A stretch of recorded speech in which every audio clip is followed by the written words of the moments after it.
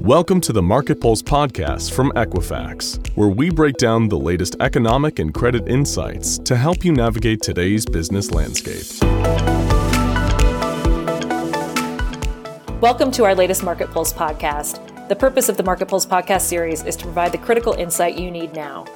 In today's uncertain economic environment, Equifax is here to help you make more confident business decisions with timely economic, consumer credit, and small business insights. The Market Pulse podcast series is just one of our insight-packed resources to help you stay ahead and quickly adapt. At Equifax, we know that smarter insights drive smarter actions. My name is Rissa Redden, and I am your host. I am joined today by Wayne Best, Chief Economist at Visa, for a discussion about Visa's new white paper titled The Golden Years, Planning for the Changing Face of the United States. Wayne, welcome. Thank you very much, Rissa. I'm glad to be here. For our listeners today, could you please introduce yourself and give a bit of background on your areas of expertise? Sure. I'm the Chief Economist at Visa, so the worldwide payments company. I handle this role in a global role and work with all of regions. I have a team of about 15 people, including people located in each of our major regions.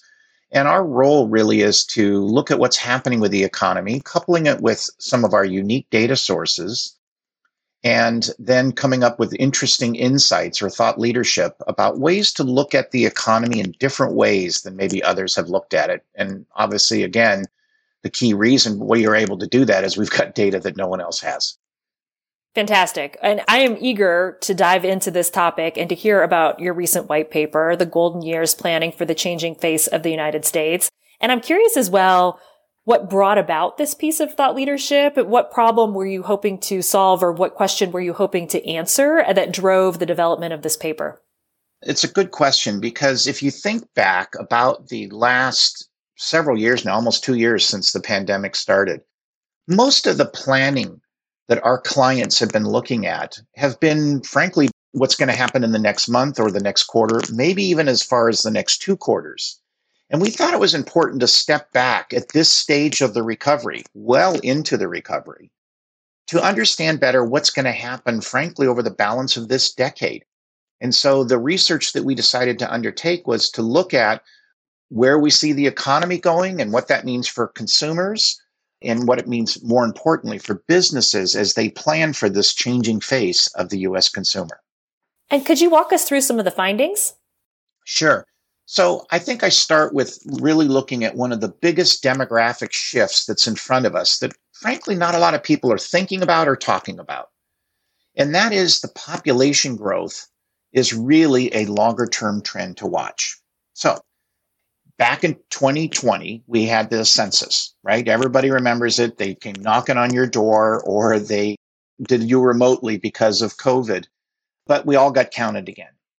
And we found from that source of data that from July of 2019 to July of 2020, the population in this country grew at just 0.35%.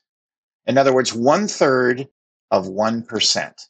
Now, that's the slowest population growth that we've seen since 1900. No, not 1990, 1900.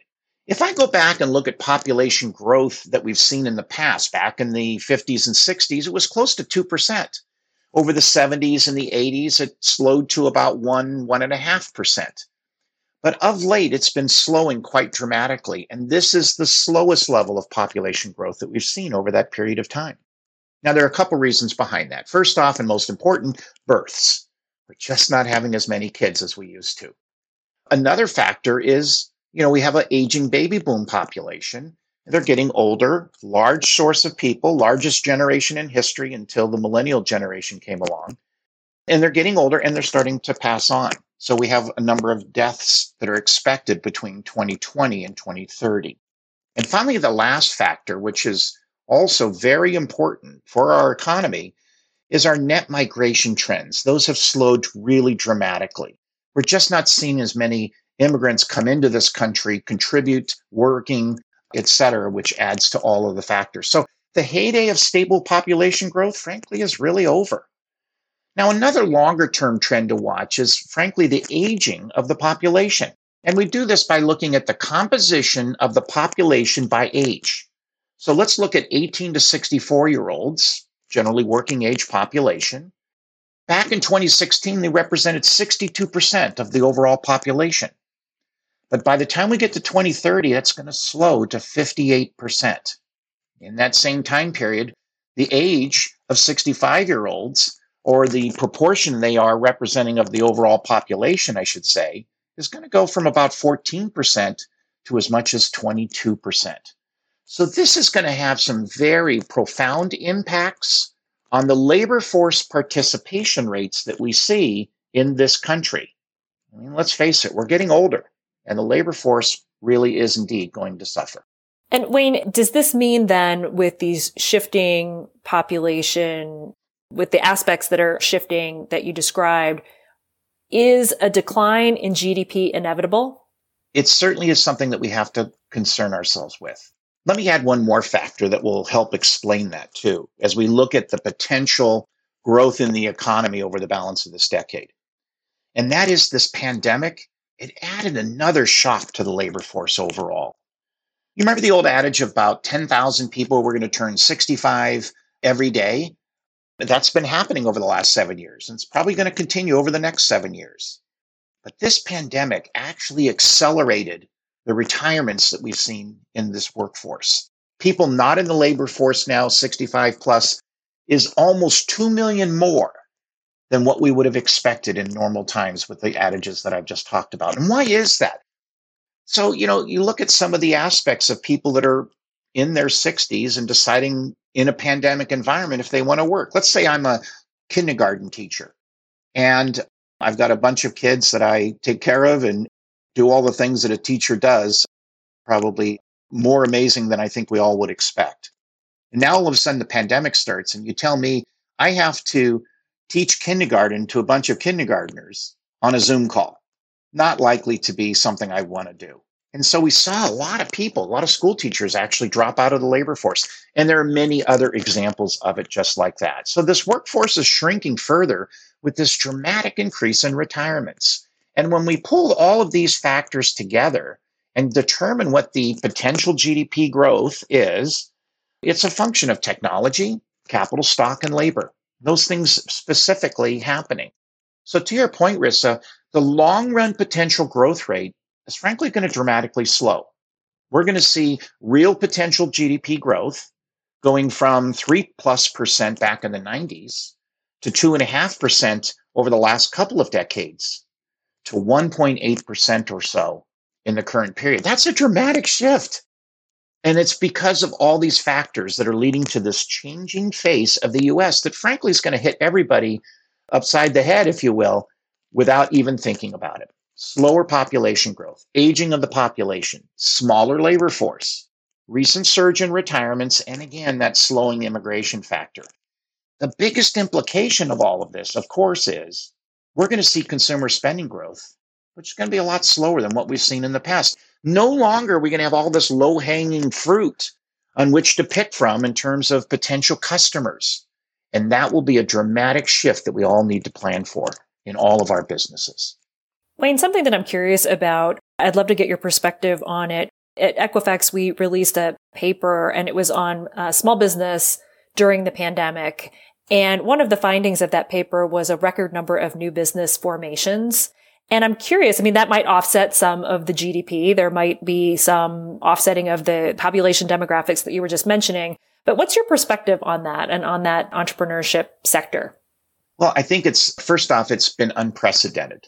The amount of new business formations that we saw, normally in a recovery period, early stages of a recovery, there just isn't that type of business investment, not only in small businesses, but large businesses also. This time was different. And it has a lot to do with kind of what we've coined the 3 R's that of what's happening in this recovery period. There's been a massive amount of reskilling. There's been a massive amount of resignations. And there's also been a lot of reinvention. So while we've seen a massive growth in the number of new businesses, let's be frank, we've also lost a lot of businesses. So while those new businesses may be creating goods and services that would be beneficial to the overall economy, and some of them may be able to export some of those goods and services to other countries, we're still going to be fixed in this United States with the amount of population growth that we're kind of stuck with right now. So Wayne, going back to the paper, one of the aspects of the paper that I found particularly fascinating is the data provided on peak spending categories. When should I anticipate I'll be spending the most amount on wine as I age? But I make light of that. I mean, you've got some really interesting data that looks at spending over a lifetime, and I'm really curious to hear a little bit more about that. Sure. So this is work that we've been actually working on and doing for, I guess, 15, 20 years now. And it's the fact that people have very predictable spending patterns over their lifetime. Everybody thinks they spend differently than everybody else. But on an age basis, it's really quite amazingly fixed.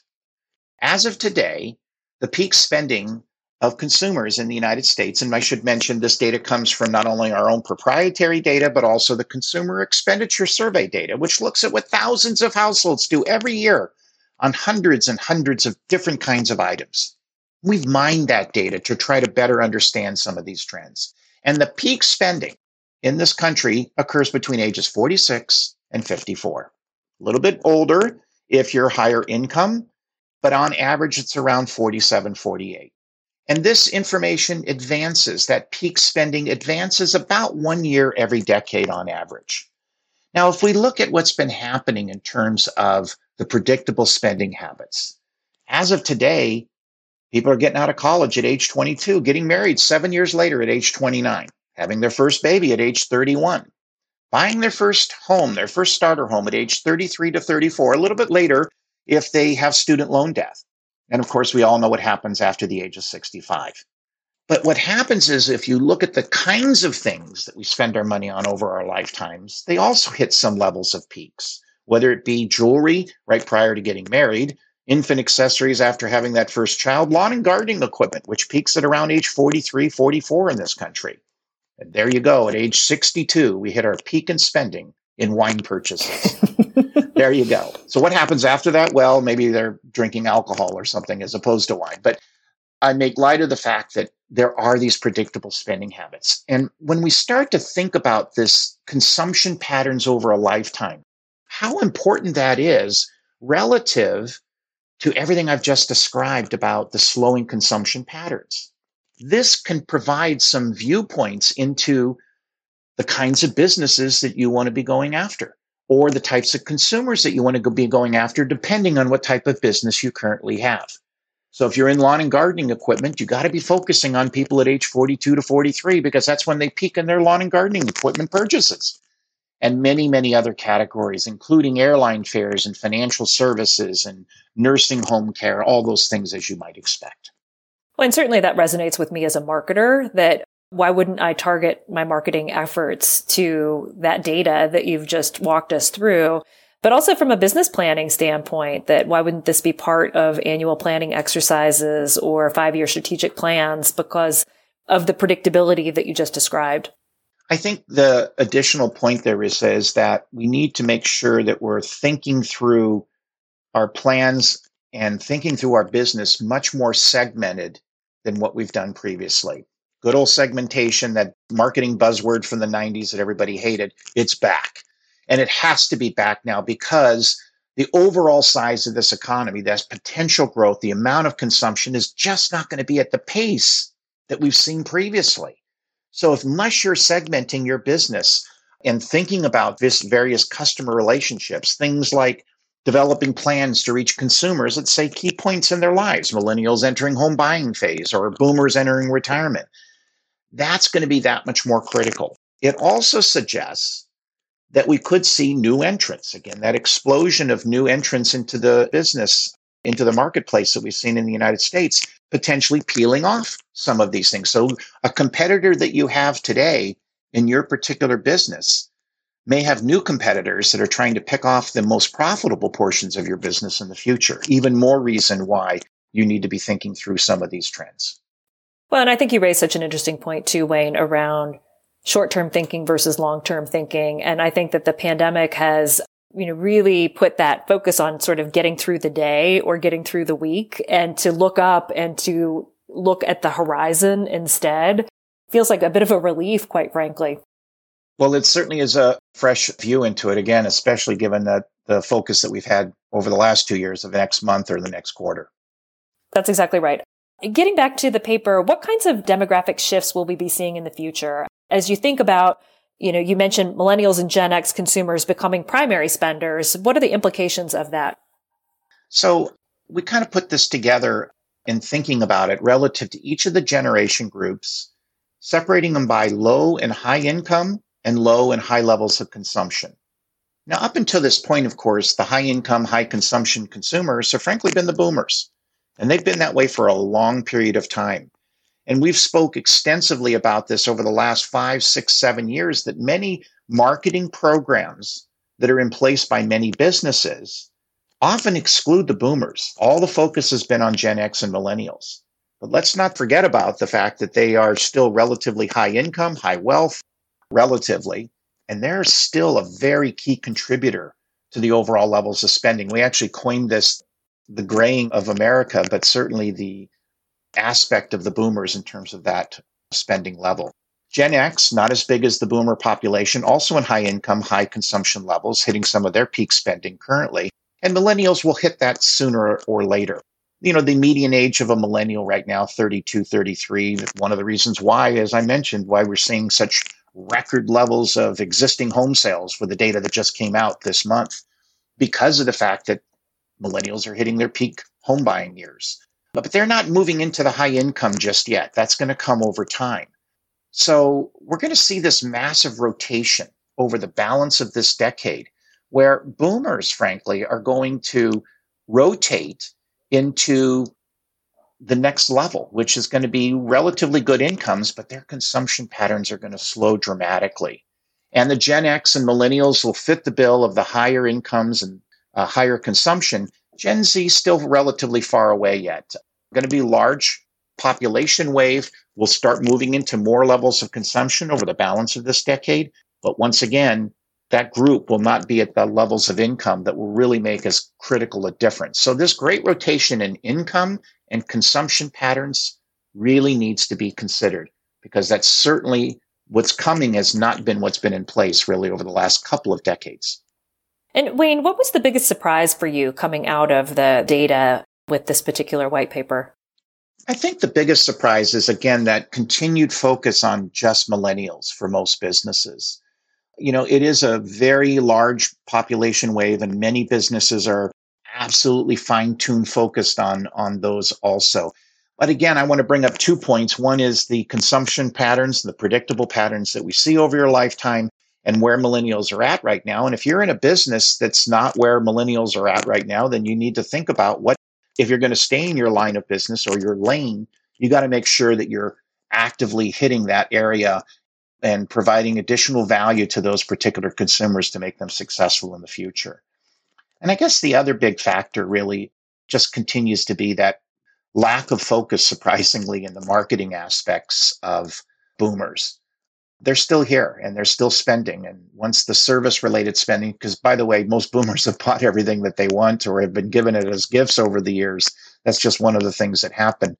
I can speak to that. But, it's services, it's quality of life, it's the types of things that you want to see and places you want to go. As that starts to explode, that whole service sector that we see is really, really primed for takeoff, hopefully in the balance of this year and as we get into next year and beyond.